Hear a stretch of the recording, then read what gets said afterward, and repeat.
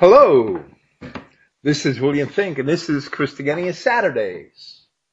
Here we are once again to conclude our presentation of the Phony No Satan Dogma with Clifton Emahiser. The series was written by Clifton back in 2012 to address certain identity Christians who denied the existence of a personal Satan or a satanic entity. Now, we do not accept the medieval Roman Catholic concept of Satan as a supernatural entity in heaven or on earth who directly targets individuals and who is responsible for all of the evil in their lives and in the world itself. That is not the Satan we believe in. That concept of Satan belongs in the comic books and the Jewish Hollywood movies. However, there is a Satan, a satanic entity, and once we establish that fact, only then can we determine the true nature of that Satan. Here, Clifton's series has examined multiple aspects of Scripture and language in order to establish that fact, and only the most obstinate could deny it. It just dawned on me that I should have introduced the program a little more thoroughly. This is Christogenea Saturdays. It is February 24th, 2018. Praise Yahweh, the God of Israel, and thank you for listening. Here once again we have Clifton Emahiser here to present his essay with us. Hello, Clifton. Yeah, thank you. Thank you. How are you doing? Well, I'm doing pretty good this evening. How are you getting on in sunny Florida? It's fine. Summer's here already, and it's February. You've been sitting out on a porch a couple afternoons. You couldn't do that in Ohio. Right. You sound excited about it. And I haven't seen much snow for a while. Yeah, well, you won't see any snow for a long time here. I don't know. I can't guarantee you won't see any snow, but we haven't seen any yet. Last week in part 4 of the series, we spoke a great deal about the Satan of Job. Perhaps right now we can discuss briefly why Yahshua referred to Peter as a Satan and to Judas as a devil. And I think it's important to understand that, because Satan isn't only an entity, but the word Satan is also an adjective, right? Right. And sometimes it's actually used in Scripture as an adjective and not to describe a particular entity as a title or a personal name. Right. So Peter had responded to Christ in a very adversarial manner when Christ explained to him what the will of God was for himself, that he was to be slain and rise in the third day, right? And Peter thought he was nuts, and he said, no, that's not going to happen. So going contrary to the will of God, Peter was acting as a Satan. I think Christ told him to get behind him, Satan, right? Get behind me, Satan, meaning that as long as you're going to oppose the will of God, you've got to be my adversary. That's what I believe Jesus is telling him. That's what Yahshua is telling him. Because Peter expressed a desire contrary to what Christ himself said that the will of God was. Peter opposed that, so he makes himself a Satan. He acts like a Satan. But that doesn't mean that he's that specific satanic entity that we know as Satan. So sometimes the word's just used as an adjective. But Judas was a devil, and what did Judas do? At the time that Christ called Judas a devil, Judas hadn't done anything. Right. There's nothing that we could find in Scripture that Judas did wrong up until the point that Christ called him a devil. I think he said one of you is a devil. Well, right. And the Apostle John explained that he was speaking of Judas. Mm-hmm. But Judas hadn't really been accused of any wrongdoing, and he was called a devil. And it can only be because he wasn't from Galilee. He was from Ishkarioth. He was a man of Kerioth. in southern Judah, near the land of Edom. It seems to me that Judas was one of those Edomites that was converted, and that's why he was a devil. Mm-hmm. There's no other explanation. Nobody can open the Bible and show us what. Maybe they could claim that Christ had foreknowledge of what Judas would do wrong, but Judas hadn't done anything wrong up to that point that was mentioned in Scripture, and he was a devil. And all men sin, but that didn't make the other 11 apostles devils. Mm-hmm. He said, I've chosen you 12, and one of you is a devil. We also spoke of the power of Yahweh to turn entire nations over to Satan. And with ancient Persia as an example, that was your example in your original essay, we explained how that worked. World domination, international cooperation, and global trade, that they're all hallmarks of Satan, for which the children of Israel were condemned in the prophets. They were condemned for dealing in trade with the other nations. They were supposed to be a separate people and a holy nation, and never a multinational empire. So for that, they were punished, and they were subjected to a series of pagan multinational empires.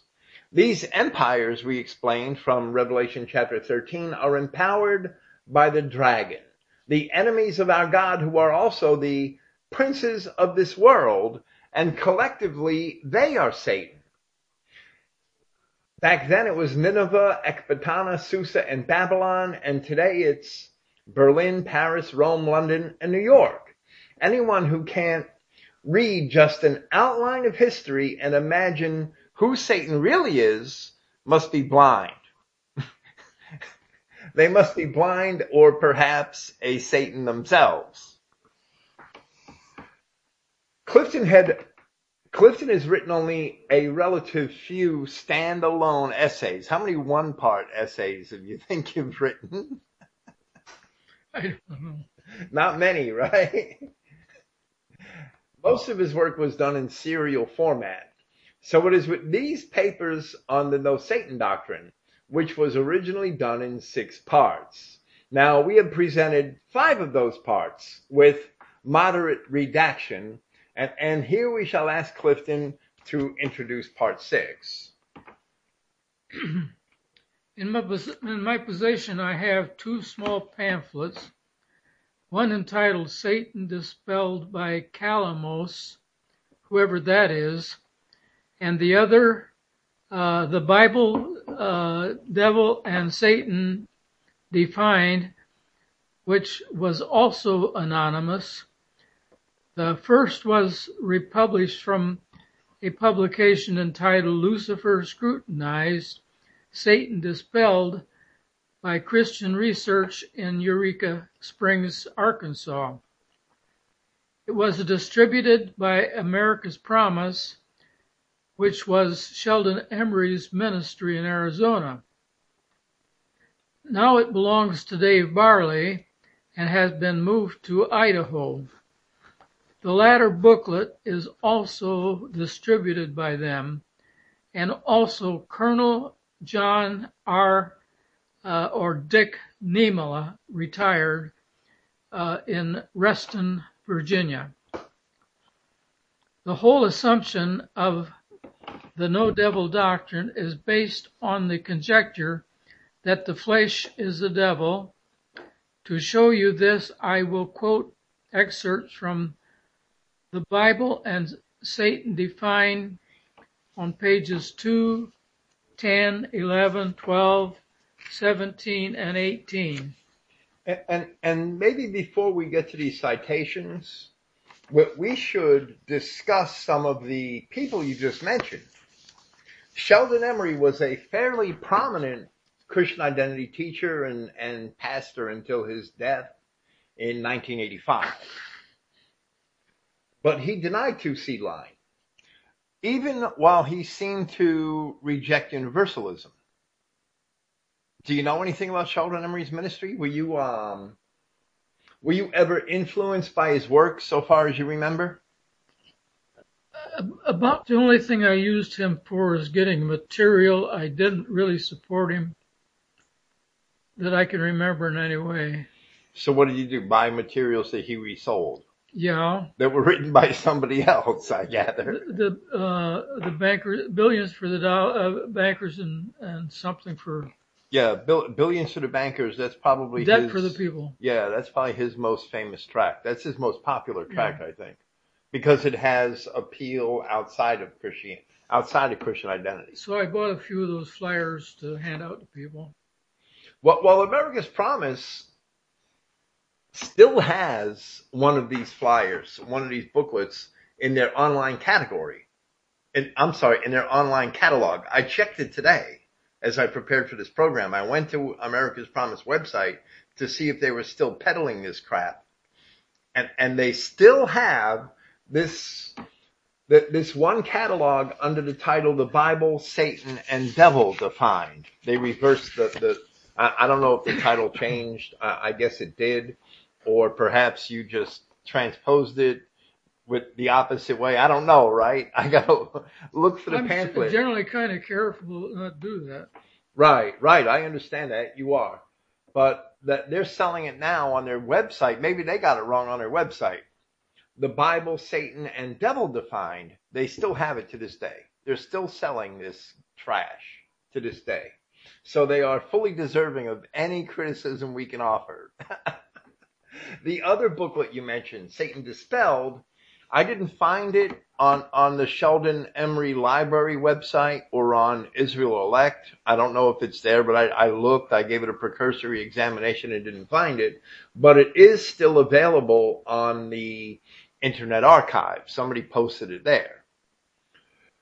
That's just a general archive site that archives everything that people want to archive there. And they'll keep a copy of it. And it's run by Satan also. Now I digress, so I will present your quotations from the Bible, Devil, and Satan Defined, and this is what they say. But once it is recognized that the devil relates to sin, and that sin comes from within, it will be acknowledged that the atoning blood of Jesus is a powerful weapon to defeat and destroy it. It defeats the power of sin by providing the means of forgiveness. It conquers death through the promise of a resurrection to life eternal. Though the devil basically relates to human nature or the lusts of the flesh, it is manifested in various forms. The devil against which he warned them constituted the pagan, social, and political world which was ruled by the flesh. They were men of flesh, being dominated by its lusts, and therefore the progeny of the devil. We have shown that the devil relates to the sinful tendencies of the flesh. Immortal life in the kingdom of God to be set up on earth is the hope set before us. To attain unto it, we must conquer the devil or sin in the flesh. According to this supposition, simply look into the mirror and you are looking at a devil. I'll bet you didn't know that, did you? Neither did I. No, I didn't know that. I have never heard such a thing, and I've never seen such a thing in Scripture. It cannot be said that you were exaggerating your claims about what these supposed CI teachers or pastors believe, because we've just seen it all right there in those couple of quotations from a booklet that they're still selling online. And these people claim to be identity Christians. It is true that the world is run by devils in the flesh, but the flesh is not the devil, and the devil is not merely the flesh. There are definitely two different entities. Christ came in the flesh, but that doesn't make the flesh Christ. Yeah, they don't. It's pretty serious what they're intimating, you know. Right. It's very serious. You might want to read your reaction to this Satan Dispelled. Evidently, Satan Dispelled by Calamos is nothing more than an expanded treatise from the Bible, Devil, and Satan Defined. We are not informed whether Calamos is a name, pseudonym, or some kind of secret code, cloak and dagger, a clandestine code known only to the author of his cronies. The only names which seem to be associated with Satan Dispelled are Nicholas Weens, Mrs. Alfreda Freiberg, and John H. Frisk, Sheldon Emery, and Gerda Cook. And the date was 1980. Reportedly, in later years, Gerda Cook confessed she was not familiar with 2C line, and she must look into the matter, but died before she ever got a chance. A little detective work may reveal how the no devil doctrine came into the identity message. Here you wrote that the following is evidently Gerda Koch's words, found under a publisher's comment in Satan Dispelled. And there, that was actually a pretty long publisher's comment. There it says, it was my privilege for about 15 years to occasionally meet at Mrs. Alfreda Feibiger's home with Mr. Wines in Minnesota. Now, this Mr. Wines is the gentleman who wrote the introduction to Satan Dispelled by Calamus, right? And spend many an enlightening and delightful hour in Bible study. The Bible is an inexhaustible fount, as God himself is inexhaustible in his essence. Did you ever notice that people pushing a false agenda always use flowery language like that? It always seems to me to be the case. In one of these studies, Mr. Wines and Mrs. Feibiger approached me with the subject of Satan. I completely rejected the idea of there not being a personal Satan as unscriptural and unsound. On this occasion, they gave me John H. Fisk Jr.'s Who Was the Tempter of the Human Race? Now that's a big mistake right there, just to imagine that there's a human race. Which I must confess, I never read until a year or so ago when Pastor Sheldon Emery of Phoenix, Arizona sent us a reprint of the same booklet. So evidently Sheldon Emery got it from this Fisk guy, possibly. After reading the booklet and listening to a number of Pastor Emery's tapes, I became really interested. I wrote my friends in Minnesota that now I was not only willing but anxious to study the subject with them. I wish to thank Mr. Wines again and Mrs. Feibiger for their dedicated service, and Pastor Sheldon Emery for his help in editing our editions. So she's basically admitting right there that she is Calamos, or that this trio of three people, 2 women and a man, that they together are Calamos. Because it's evident that Satan Dispelled is really only this John H. Fisk Jr.'s original booklet and their editions that Sheldon Emery edited. So it's a conspiracy. You might want to read what you went on to say about Mrs. Gerda Koch. So wittingly or unwittingly, Gerda Cook, by giving assistance to Sheldon Emery and Company on the No Devil Doctrine, became an accessory after the fact. Dan Gentry, after commandeering Gerda Cook's publication, has gone gung-ho peddling these 2 despicable, untrue doctrines. But there's another clown in Oklahoma, I think his name is Nathan Ashley. And Nathan Ashley esteems that Gerda Koch was a prophetess in the line with the Old Testament prophets. And he attempts to distribute everything that he could find that she wrote. And he esteems her as a prophet.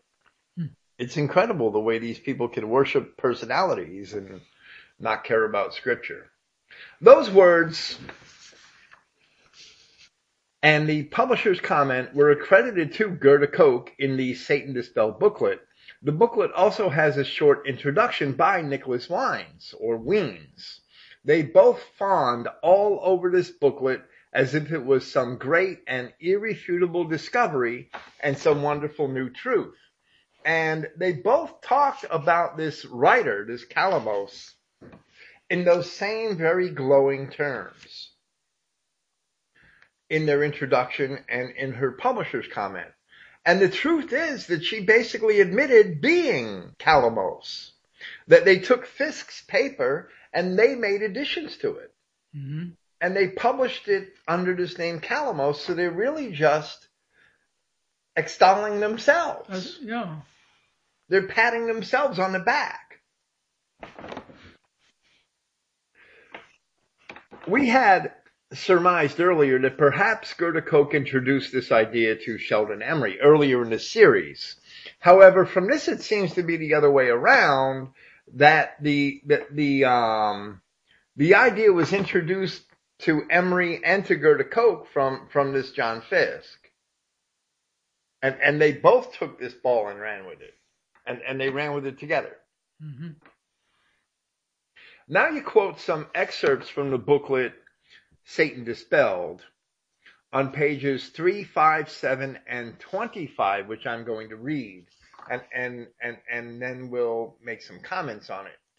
It says, all of these foregoing statements stress the fact, beyond the shadow of a doubt, that it is man's reprobate heart and mind and his unregenerate flesh which constitute the prime enemy against God. That is to say, his spiritual mindedness and his flesh were opposed. Now, it's true that man's spiritual mindedness and his flesh are opposed. Yeah, but Christ took on the same flesh, so that'd make Christ... Right. That would make Christ opposed to himself, Yeah. And it just isn't so. Because even Paul of Tarsus teaches very clearly throughout his epistles that man can overcome the desires of the flesh and put away the desires of the flesh and walk in the Spirit. And even when man does that, there's still a Satan. There's still a Satan.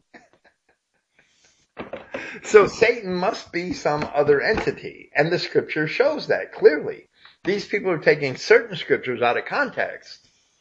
She goes on, or Calamos goes on to say, but the Spirit in him returned the answer. It is written again.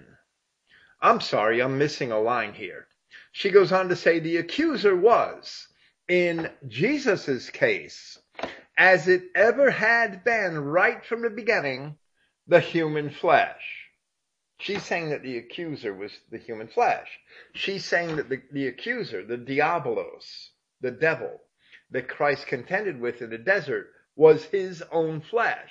Bullshit. That's what she's saying here. That is bullshit, right? Then she says, but the Spirit in him returned the answer. So Christ's flesh is talking to or disputing with Christ's Spirit, right? That's what she's saying here. It is written again, thou shalt not tempt the Lord thy God. Thus reasoning with his own flesh out of the sacred scriptures. That's her contention. It's ridiculous, and we'll get to that. Then she, in chapter 9, says, the prince or ruler of this world, citing John 12:31, John 14:30, and John 16:11. And she claims these three texts record statements made by our Lord before his death and refer to the prince of this world, the Greek archon or ruler. Now is the judgment of this world. Now shall the prince of this world be cast out. Well, I don't think the flesh was cast out. The prince of this world cometh and has nothing in me. He, the comforter, will reprove the world of judgment, citing John 16 verses 8 and 11. Of judgment because the prince of this world is judged. Our Lord Jesus Christ was in all three sentences referring to death as the prince or ruler of this world. I remember you sending me this booklet, and I am pretty certain that I was still in prison when I read it. And it actually angered me that anyone in Christian identity would fall for this trash. Here they assert that Christ was talking to his own flesh in the wilderness for 40 days, when in fact, the text says explicitly that the devil departed from him for a season. What do they do with that? That's saying his flesh departed him from him. Yeah, his flesh departed from him for a season. I think you answered that in the same manner somewhere else in this material. What do they do where Christ said that the prince of this world comes and has nothing to do with me? The flesh comes and has nothing to do with me is a ridiculous supposition. Maybe you want to present your own response to this. By quoting only excerpts from this booklet, you may be confused as to who. As to what? You may be confused as to what is it saying. So I will explain. To begin, the author is attempting to establish the false premise that the flesh is the devil. Then he tries to show a war between what he calls spiritual mindedness and the flesh. After that, he endeavors to show that even with Jesus in his temptation, the devil was only his flesh. To demonstrate just how unscriptural this flawed premise is, let's take into consideration Job 19:26, which says, "And though after my skin worms destroy this body, yet in my flesh I shall see God." Are we to believe that Job's flesh is the devil? If that is true, then when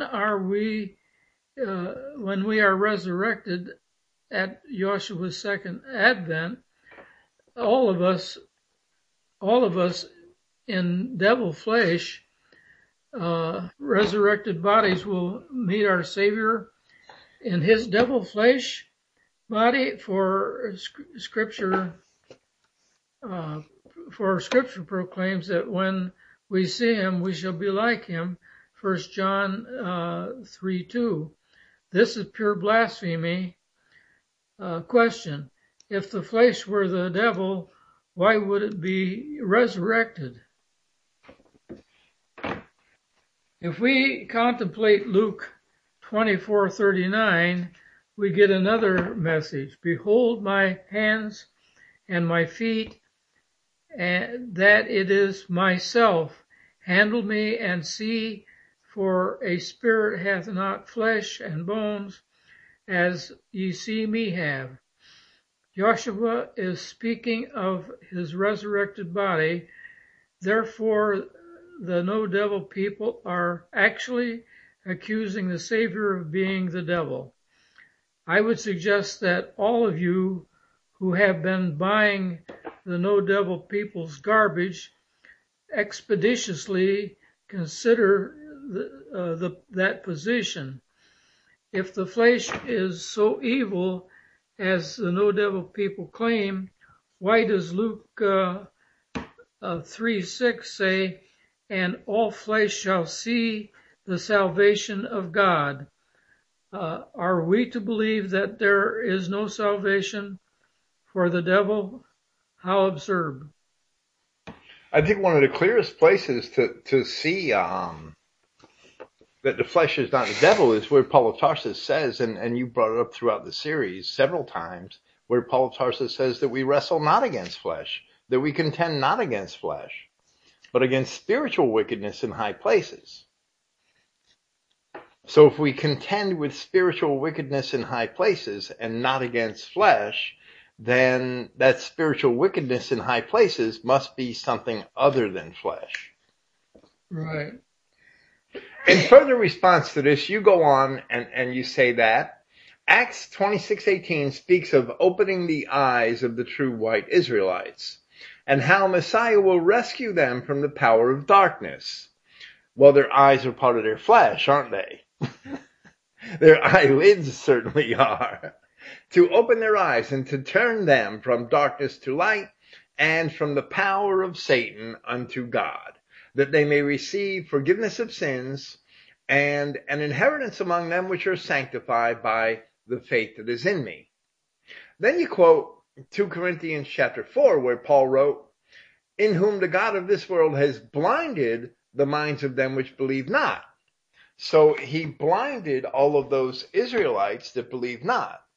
The enemies of God did that by dragging them off into that ancient Baal worship and Moloch worship and all those other pagan beliefs in ancient times. That's how the God of this world blinded them. And Christ came for those same people, those same children of Israel, to open their eyes because Satan blinded them. In whom the God of this world has blinded the minds of them which believe not, lest the light of the glorious gospel of Christ, who is the image of God, should shine unto them. And again you quote Colossians 1:13, where it says, where Paul is speaking of Christ, who has delivered us from the power of darkness, that same darkness in Acts chapter 26, and has translated us into the kingdom of his dear Son. And finally, you quote 1 John chapter 5, verse 19, and we know that we are of God, and the whole world lieth in wickedness. You can see then that the whole hypothesis of the no devil doctrine people rest on the theory that the only war we have is between the spirit and the flesh. Yes, there is a struggle between the spirit and flesh, but we should consider what Ephesians 6:12 says, for we wrestle not against flesh and blood, but against principalities, against powers, against the rulers of the darkness of this world, against spiritual wickedness. What's that word there? I have a typo there. Spiritual wickedness. Wickedness in high places.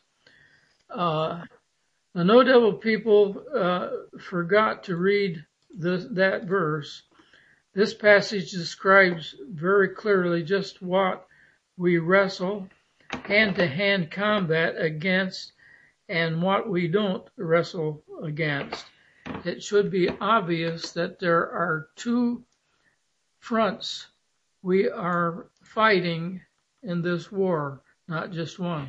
Well, Paul explained in Romans chapter 6 and 7 and in 1 Corinthians that the Adamic man has two natures, a fleshly nature and a spiritual nature. That all of the beasts of the world have two nature, have the fleshly nature. Only the Adamic man has the spiritual nature. Other bipeds, other so-called people don't have that spiritual nature. When we follow them, like the children of Israel followed the Canaanites in the ancient kingdom, they devolve to the fleshly nature and follow after the fleshly nature and sin. But when we follow Yahweh, we can attain and keep his commandments. We can follow our spiritual nature and put away the flesh. When we follow our spiritual nature, we are useful to our God in the fight against Satan, in the fight against these supposed people who are the real serpents and demons and devils. When we're following after the flesh, we're useless to our God, and we're no good in that fight. We're just like the enemy. We can be Satan in that respect. But when we're keeping the commandments and following Christ, we aren't the devil. We are not the adversary. Those people who can't follow Christ, those people who were, I think the apostles called them natural brute beasts made to be taken and destroyed, and called them wicked men who from of old were destined to damnation. They were twice dead, clouds without water. They're the devil. There's a devil in Scripture that this Gerda Koch and Sheldon Emery are just refusing to see.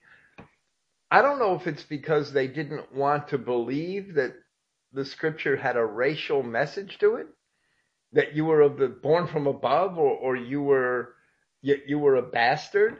I don't understand why they refuse to see this.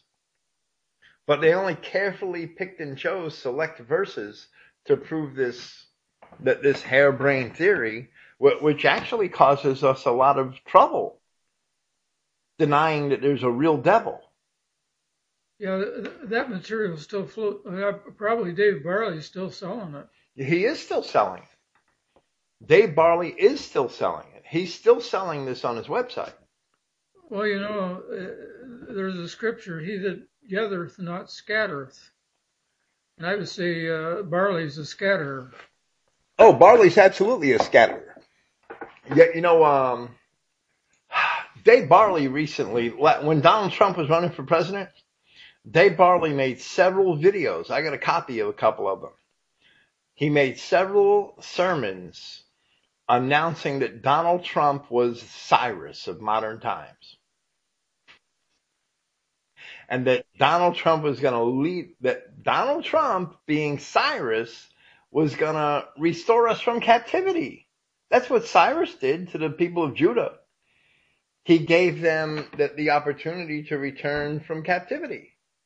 So Dave Barley is putting Donald Trump on that level, where Yahweh called Cyrus a man of gold in Isaiah, I think it's chapter 41 or 42. Dave Barley anointed Donald Trump to be in that same category. And some people in Christian identity went along with that. They bought into that. I could name names, but I won't, but they should be embarrassed. Here you go into some of this language that they address. Again, we get into some of the Greek language, but it doesn't, you don't really dwell there. From the book, A Greek-English Lexicon of the New Testament and Other Early Christian Literature by Walter Bauer and Frederick Danker, on page 446. This world is ruled by the Archon to Cosmu Tautu. That's the prince of this world.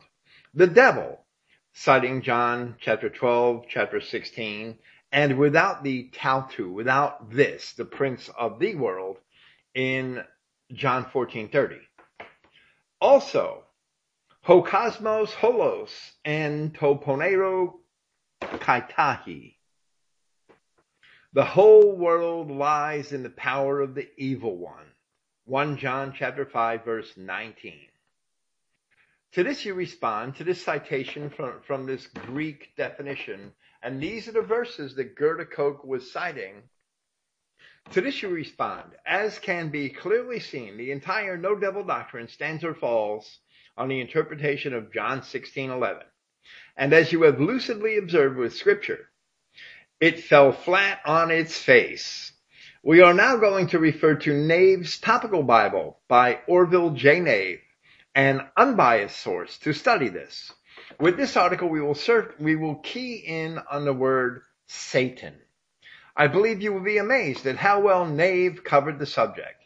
I will not quote all of these passages here, but it is obvious the subject of Satan is much more extensive than the no Satan people claim. You will need to look up and study every Bible passage mentioned here, and then you can decide whether or not there is a devil. And he gives a long list here. You reproduce a long list here of various names and titles that relate to this satanic entity. And in the list are Abaddon in Revelation 9:11. The accuser of our brethren in Revelation chapter 12, verse 10. The simple word adversary in 1 Peter 5:8. The adversary walks about like a roaring lion, seeking whom he may devour. I don't think the apostles were trying to convert that adversary. The angel of the bottomless pit in Revelation 9:11. Apollyon in Revelation 9:11. That's related to the earlier mentioned Abaddon. Beelzebub, or the dung god, or the Lord of the Flies, if it's Beelzebul or Beelzebub, right? In Matthew 12:24 and Mark 3:22 and Luke 11:15. Belial in 2 Corinthians 6:15. The devil in Matthew 4, Luke 4, Revelation 20. The enemy in Matthew chapter 13. The father of lies in John 8:44. The great red dragon of Revelation chapter 12. The liar and murderer of John 8:44. The old serpent of Revelation chapters 12 and 20. The power of darkness in Colossians chapter 1. The prince of this world in John chapters 12, 14, and 16. The prince of devils in Matthew 12:24. The prince of the power of the air in Ephesians chapter 2. The rulers of darkness of this world in Ephesians chapter 6. Satan in 1 Chronicles chapter 21, Job chapter 1, John chapter 13, Acts chapters 5 and 26, Romans chapter 16. The serpent in Genesis chapter 3, and in 2 Corinthians or 2 Corinthians chapter 11. The spirit that works in the children of disobedience in Ephesians chapter 2. The tempter in Matthew chapter 4 and 1 Thessalonians chapter 3. The god of this world in 2 Corinthians chapter 4. An unclean spirit in Matthew chapter 12. The wicked one in Matthew chapter 13. Who has his own kingdom, which is to be destroyed in 2 Samuel chapter 23, in the context of Matthew chapters 12 and 13, and Luke chapter 11, and 1 John chapter 3, and then the synagogue of Satan in Revelation chapters 2:9 and 3:9. Studying those passages, you should definitely get the idea that there is a tangible hominid entity. I say hominid entity, a walking on two legs entity, which is satanic, which is called Satan collectively, which is here on this earth, which is in flesh, but that doesn't make all flesh Satan.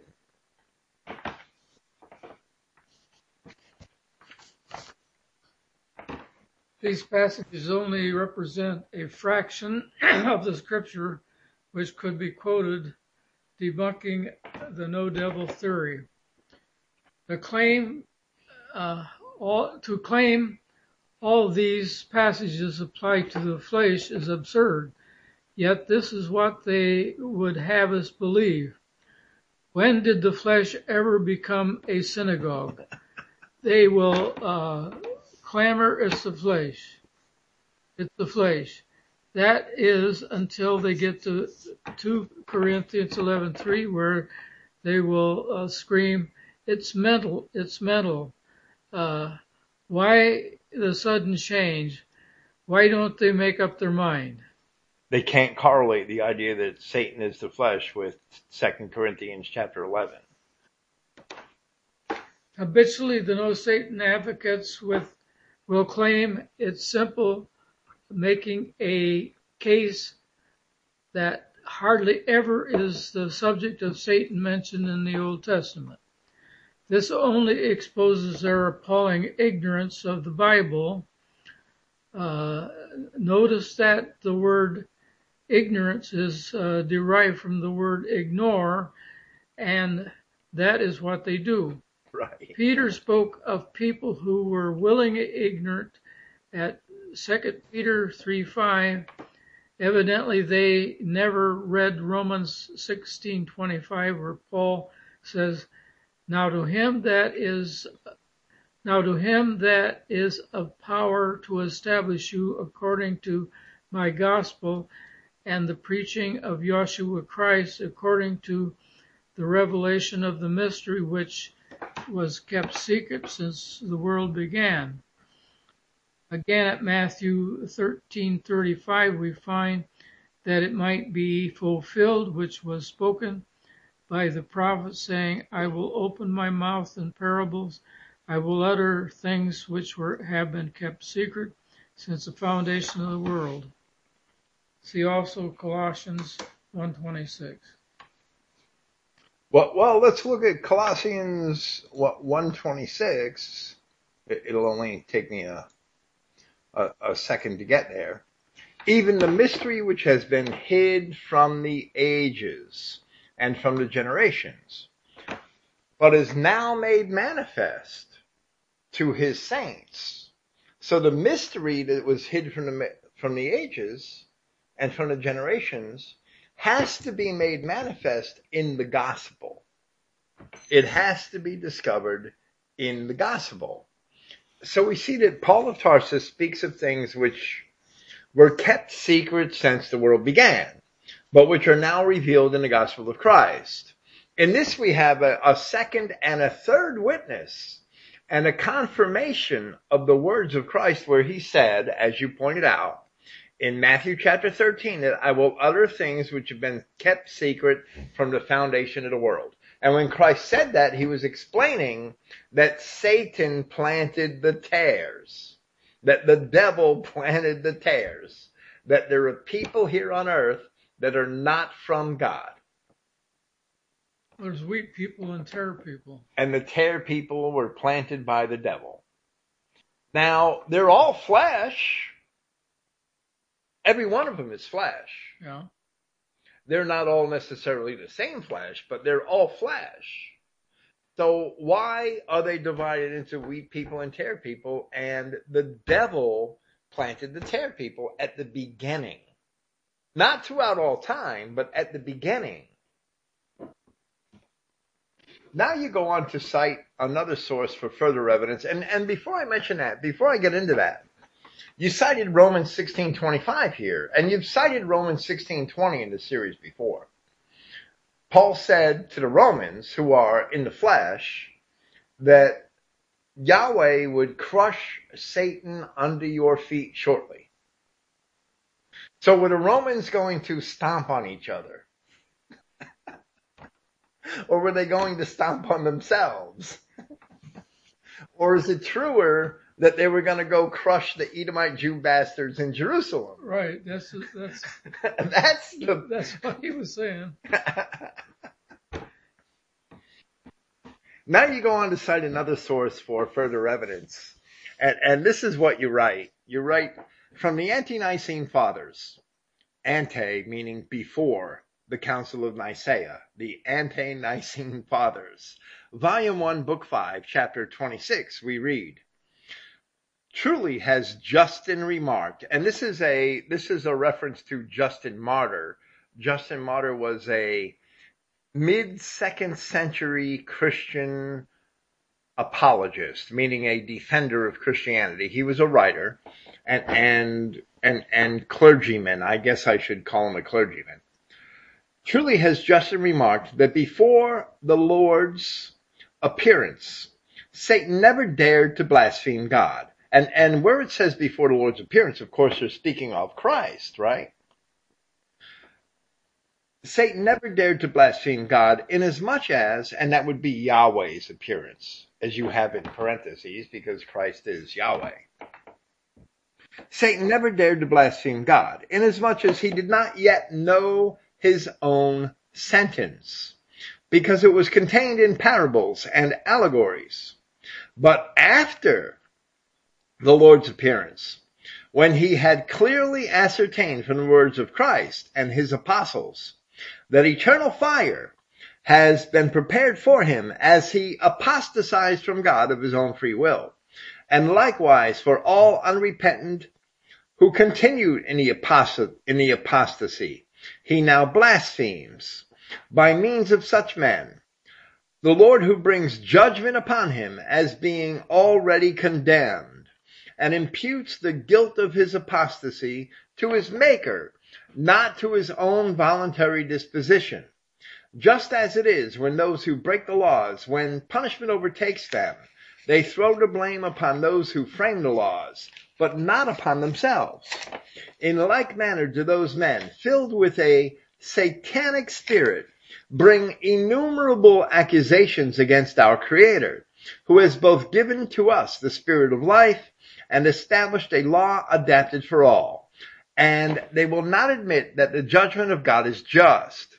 Wherefore also they set about imagining some other father who neither cares about nor exercises a providence over our affairs.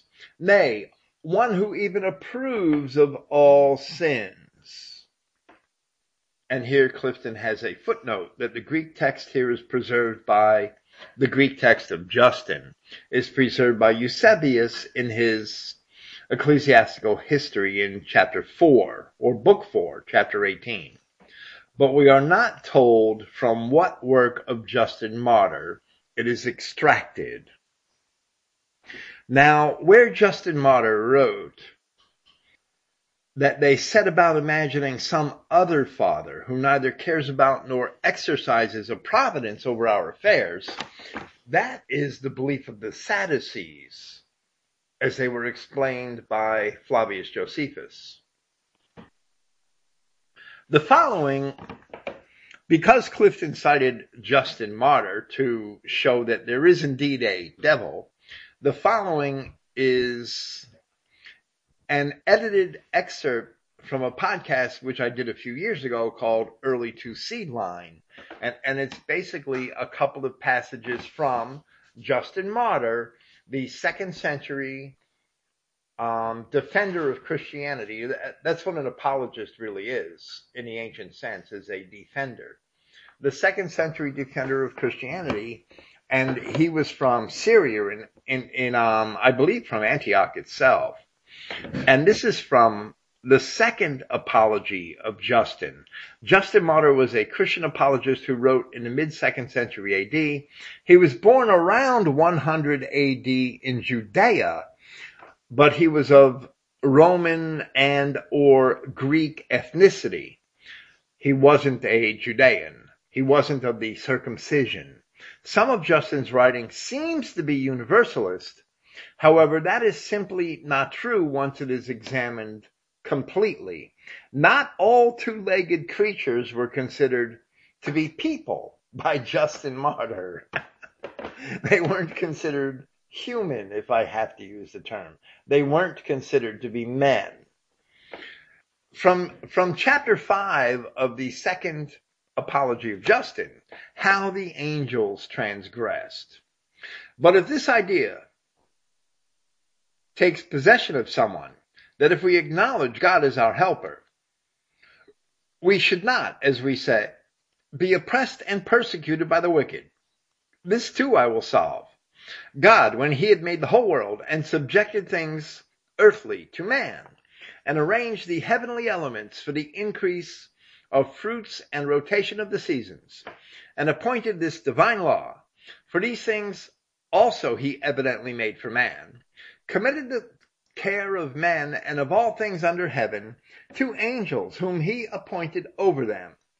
But the angels transgressed this appointment, and were captivated by love of women, and begat children, who are those that are called demons. And besides, they afterwards subdued the human race to themselves, partly by magical writings, and partly by fears and the punishments they occasioned, and partly by teaching them to offer sacrifices and incense and libations, of which things they stood in need after they were enslaved by lustful passions. And among men they sowed murders, wars, adulteries, intemperate deeds, and all wickedness. Whence also the poets and mythologists, not knowing that it was the angels and those demons who had been begotten by them, that did these things to men and women and cities and nations which they related, ascribed them to God himself, and to those who were accounted to be his very offspring, and to the offspring of those who were called his brother, Neptune and Pluto, and to the children again of these their offspring, for whatever name each of the angels had given to himself and his children, by that name they called them. So he's talking about races of people that didn't come from God, that came from these bastards, these demons, these fallen angels. So we see in Justin's mind, demons are men born among us who were the result of the unions described in Genesis between women and the so-called angels. But there is more to it than that. From the works of Justin Martyr, from the dialogue of Justin, the philosopher and martyr, with Trypho, a Jew, or a Judean, but probably a Jew by this time, from chapter 4, which was entitled, The Soul of Itself Cannot See God. And this is a dialogue, and they're going back and forth, and it opens up. And what do those suffer who are judged to be unworthy of this spectacle, said he, meaning Trypho. And the answer is, they are imprisoned in the bodies of certain wild beasts, and this is their punishment. I think Justin was probably talking about niggers. Do they know then that it is for this reason they are in such forms, and that they have committed some sin? And Justin says, I do not think so. And Trypho says, then these reap no advantage from their punishment, as it seems. Moreover, I would say that they are not punished unless they are conscious of the punishment. And the answer is no, indeed. And Trypho says, therefore souls neither see God nor transmigrate into other bodies, for they would know that they are so punished. And they would be afraid to commit even the most trivial sin afterwards. But that they can perceive that God exists and that righteousness and piety are honorable. I also quite agree with you, said Trypho. And Justin replied, you are right. Those souls of those bastards neither see God nor transmigrate into other bodies. So not only are demons people in the minds of Justin Martyr, but evil spirits are locked in the bodies of wild beasts, who are also evidently people, as the apostles Peter and Jude both described those infiltrators among Christians as natural brute beasts. Peter said they were natural brute beasts made to be taken and destroyed. Further on in the dialogue of Justin with Trypho, from chapter 79, which was titled, he proves against Trypho that the wicked angels have revolted from God. On this, Trypho, who was somewhat angry, but respected the scriptures, as was manifest from his countenance, said to me, the utterances of God are holy, but your expositions are mere contrivances, as is plain from what has been explained by you, nay, even blasphemies. For you assert that angels sinned and revolted from God. And I, meaning Justin, and I, wishing to get him to listen to me, answered in milder tones. And I see arguments just like this on Facebook even to this day. The same arguments. The same exact arguments on Facebook today. And I, wishing to get him to listen to me, answered in milder tones thusly. I admire, sir, this piety of yours, and I pray that you may entertain the same disposition towards him to whom angels are recorded to minister, meaning Christ. As Daniel says, for one like the Son of Man is led to the Ancient of Days, and every kingdom is given to him forever and ever. But that you may know, sir, continued I, that it is not our audacity which has induced us to adopt this exposition, which you reprehend. I shall give you evidence from Isaiah himself, for he affirms that evil angels have dwelt and do dwell in Tanais, in Egypt. These are his words. Woe to the rebellious children! Thus saith the Lord, you have taken counsel, but not through me, and made agreements, but not through my spirit, to add sins to sins. Who have sinned in going down to Egypt, but they have not inquired of me, that they may be assisted by Pharaoh, and be covered with the shadow of the Egyptians. For the shadow of Pharaoh shall be a disgrace to you, and a reproach to those who trust in the Egyptians. For the princes in Tanais are evil angels. In vain will they labor for a people which will not profit them by assistance, but will be for a disgrace and a reproach to them. And further, Zechariah tells, as you yourself have related, that the devil stood on the right hand of Joshua the priest to resist him. And the Lord said, the Lord who has taken Jerusalem rebuke thee. And again it is written in Job, as you said, how that the angels came to stand before the Lord, and the devil came with them. And we have it recorded by Moses in the beginning of Genesis, that the serpent beguiled Eve and was cursed. And we know that in Egypt there were magicians who emulated the mighty power displayed by God through the faithful servant Moses. And you are aware that David said, the gods of the nations are demons. Justin Martyr clearly believed that there were men who were of the seed of the serpent and dwelt among us. Justin also admitted that the ancient poets did not have enough knowledge of Satan, the devil, and demons to write about them accurately. Clifton, this goes well.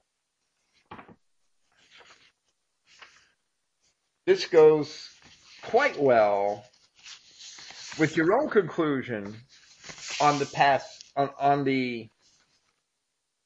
passage from his work which you had cited. From this it should be evident that much of the information concerning Satan had deliberately been withheld until after the first advent of Yahshua Christ. For before that time, the bruising of Christ, before the time of the bruising of Christ's heel, as prophesied at Genesis 3:15, had not been accomplished, nor could it have been until he, Yahweh, came in the flesh. Not only that, but the time had not yet arrived for Satan to be trodden underfoot, as described at Romans 16:20 by Paul. The job of bruising the serpent's head, recorded at Genesis 3:15, was delegated to the Israelite Romans. That bruising of Satan's descendants entailed the crucifixion of many thousands of bad-faith Jews by the Romans under the command of Titus in 70 A.D., as recorded by the historian Josephus. That bruising set the bad-faith Jews back 1,000 years in their agenda until 1066 A.D., when they entered the Israelite England with William the Conqueror, with their coin. Thus is recorded the binding of the strong man, the bad fig Jews, for a millennium in the bottomless pit of the ghettos. Therefore, without Satan and without two seed-line doctrine, the prophecy of Genesis 3:15 could not have been historically fulfilled to date.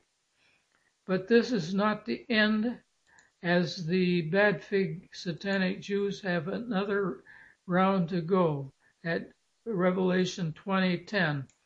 Now you have the answer why much of what we know about Satan is found mainly in the New Testament, and if there are not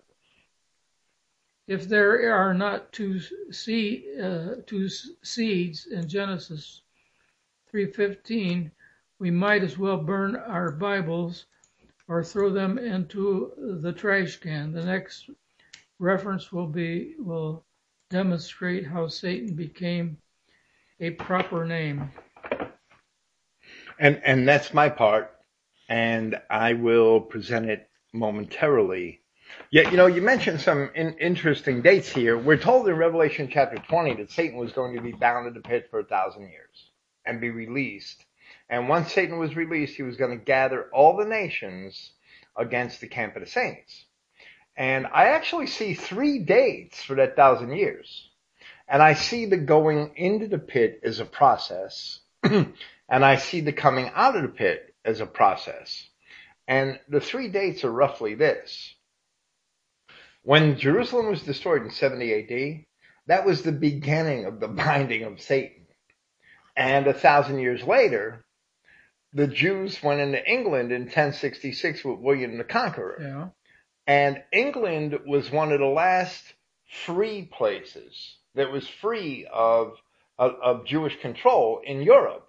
People don't realize it, but there's another 1,000-year period in there, which began, I believe, at the 9th century or the beginning of the 10th century with Charlemagne.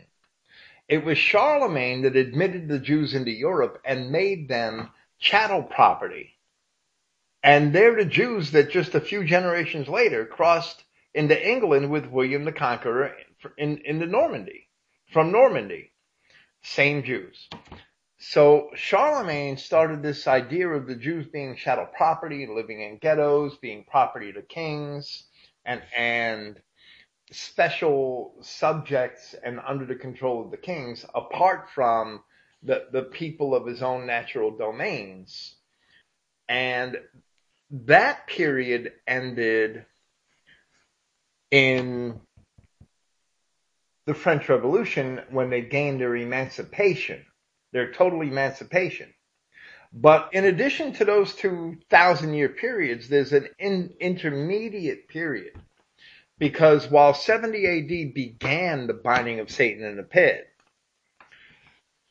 it wasn't until the time of Theodosius I and Theodosius II when the Greek Roman Empire, the Byzantine Empire, actually fully embraced Christianity and rejected the Jews and basically isolated them from its society, where they were second rate, where they didn't have all the rights that Christians had. And they didn't allow Jews to own Christian slaves. They didn't allow Jews to loan Christians money at usury. They did a lot of things right. And that period, I believe, ended with the Reformation. Because when the Reformation happened, the Jews were financing a lot of it. And they got, quote unquote, religious rights in Europe, that the same rights that the Protestants got, the Jews got as well. And the Catholic Church had been repressing Jewish religious rights for 1,000 years. So that we see a gradual step, several gradual steps of Satan going into the pit and several gradual steps of Satan going out of the pit. And I actually see 3,000-year periods in there, which is, it is pretty clear to me in history. Even though the Revelation talks about 1,000-year period. But that going to England was the first step in the creation of the later English Empire, which would make the world safe for Jewry. That's what the English Empire's done. The next reference will demonstrate how Satan becomes a proper name. There, Clifton quotes from A Biblical Theology of the Old Testament by R.B. Zuck on page 424. And it states, Joshua's cleansing was opposed by Satan. Zechariah chapter 3 verses 1 and 2.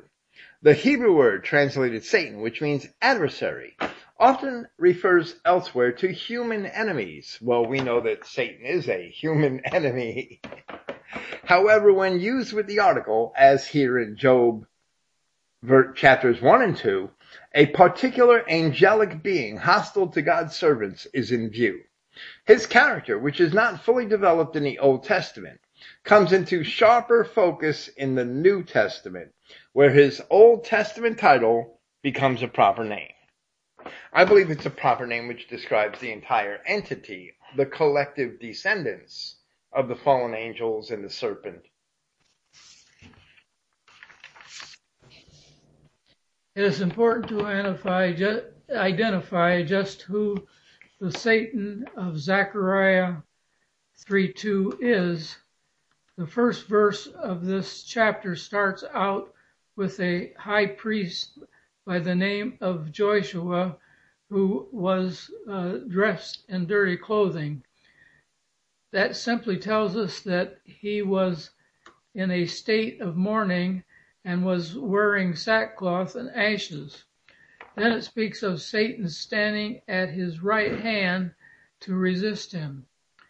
To understand that one, we must go to Jude 9, which says, "Yet Michael the archangel, when contending with the devil, he disputed about the body of Moses, durst not bring against him a railing accusation, but said, Yahweh rebuked thee." This is not referring to Moses' natural body, 1,000 years in the grave, but to the body of law presented by Moses. But then comes Satan forward as an accuser, standing at the right hand to resist him. Here the right hand symbolizes the priest's authoritative power. Well, right. Zechariah is using prophetic language, which is very allegorical. From here you go on to describe how, while the Judahites of Joshua's time, Joshua the high priest in the book of Zechariah, while the Judahites of his time were rebuilding the temple, their adversaries endeavored to stop the work. And you cite Nehemiah chapters 2, chapter 4, chapter 6, and chapter 13. And you cite some of these passages from these chapters. And since this is a wide harvest from the book of Nehemiah, from all 4 or 5 of these chapters, I'm just going to read the entire passage, and I'll just indicate which chapter is being quoted from. And this is chapter 2, when Sanballat the Horonite and Tobiah the servant, the Ammonite, heard of the rebuilding of the temple, because Zechariah was a prophet at the same time as Zerubbabel. This is when the temple is first being rebuilt. Zechariah begins his prophecy just a couple of years before the rebuilding of the temple and ends it a couple of years after the rebuilding of the temple in 516 BC. So Zechariah is right there, right at the beginning of the rebuilding of the temple, after Cyrus allowed the Judahites to return to Jerusalem to rebuild it. When Sanballat the Horonite and Tobiah the servant, the Ammonite, heard of it, it grieved them exceedingly that there was come a man to seek the welfare of the children of Israel. But when Sanballat the Horonite and Tobiah the servant, the Ammonite, and Geshem the Arabian, the bastard, if they as well say, heard it, they laughed us to scorn and despised us and said, "What is this thing that you do? Will you rebel against the king?" Meaning the king of Persia. And then in chapter 4, but it came to pass that when Sanballat heard that we built the wall, he was wroth and took great indignation and mocked the Judeans, or Judahites, it should properly say.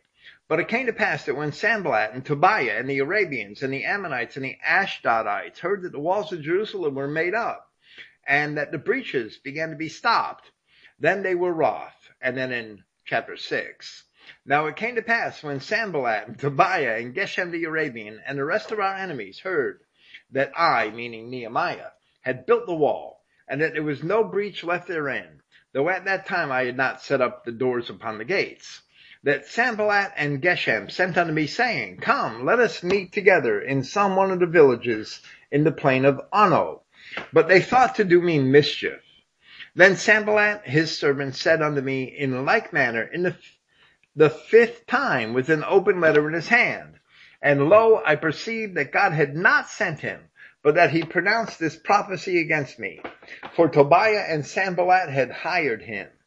My God, think upon Tobiah and Sanballat according to these their works, and on the prophetess Noadiah, for the rest of the prophets that would have me put in fear.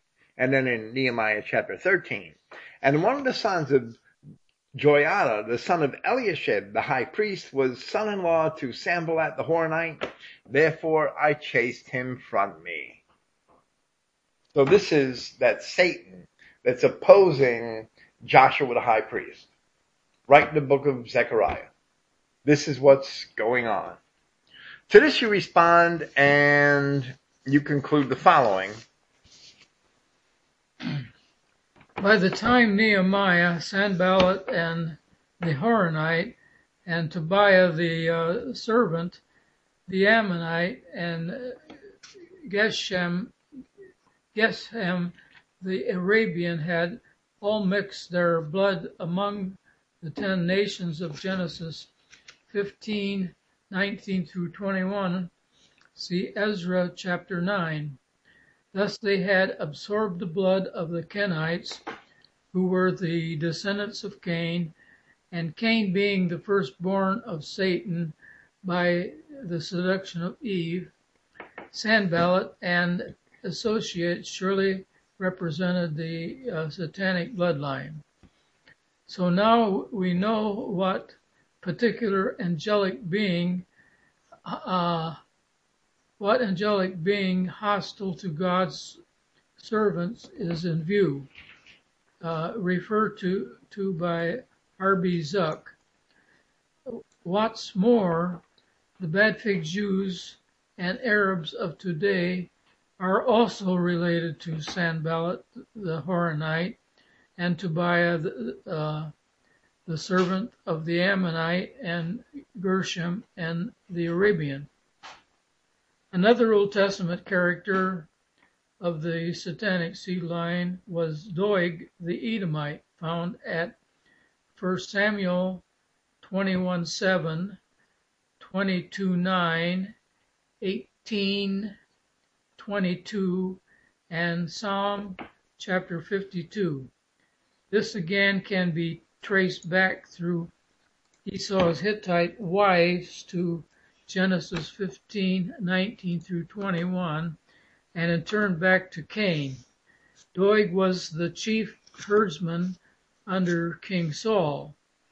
At the top of Psalm 52, an explanation is given of this psalm, and all 9 verses need to be read.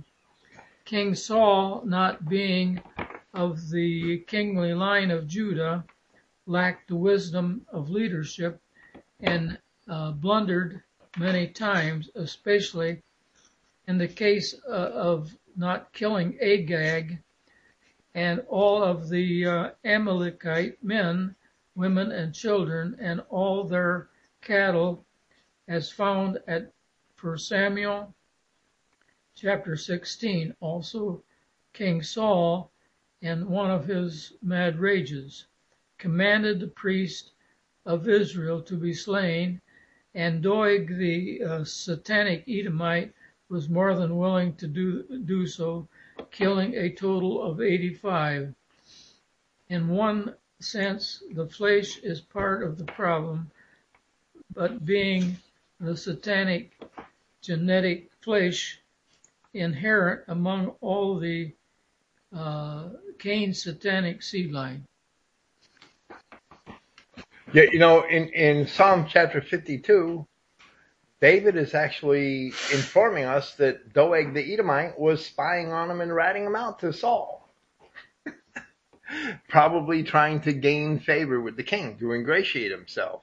That's why he was so willing to kill the priests of Yahweh.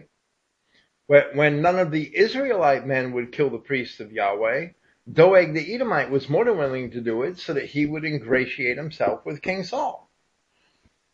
He was basically jumping to kiss Saul's ass, which is what Jews do.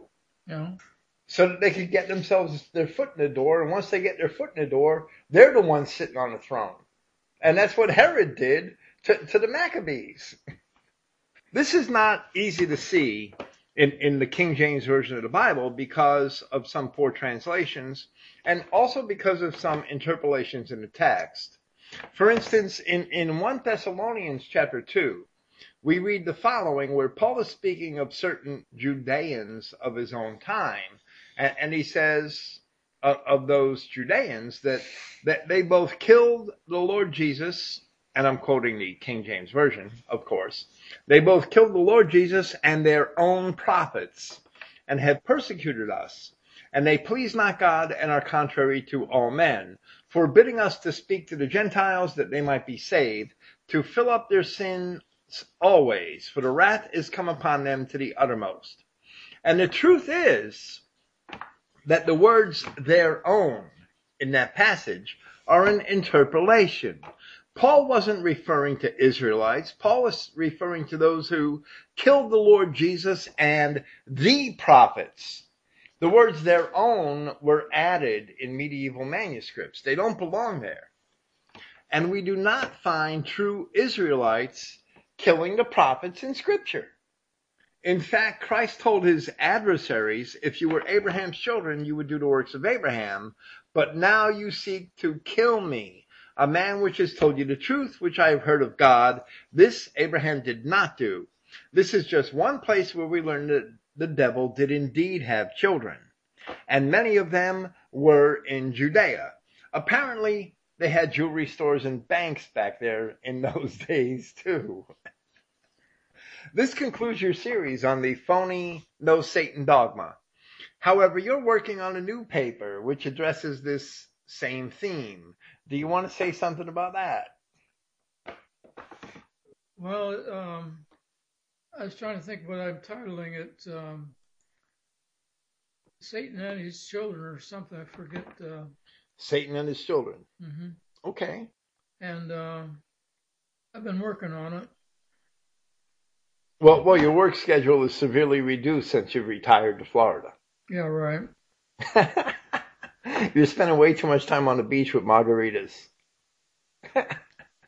You have nothing to reply to that. We'll get you working on that paper. Yeah. And hope that you finish that soon. Then maybe we could sit and discuss that. How's that? Then maybe we could sit and discuss that one night this summer. Well, could be. Maybe even before I get it done. I don't know. Before you get it done? Thank you for being here. Yeah, okay. This concludes our presentation of the phony no Satan dogma. Thank you for listening. Praise Yahweh, the God of Israel, and good night.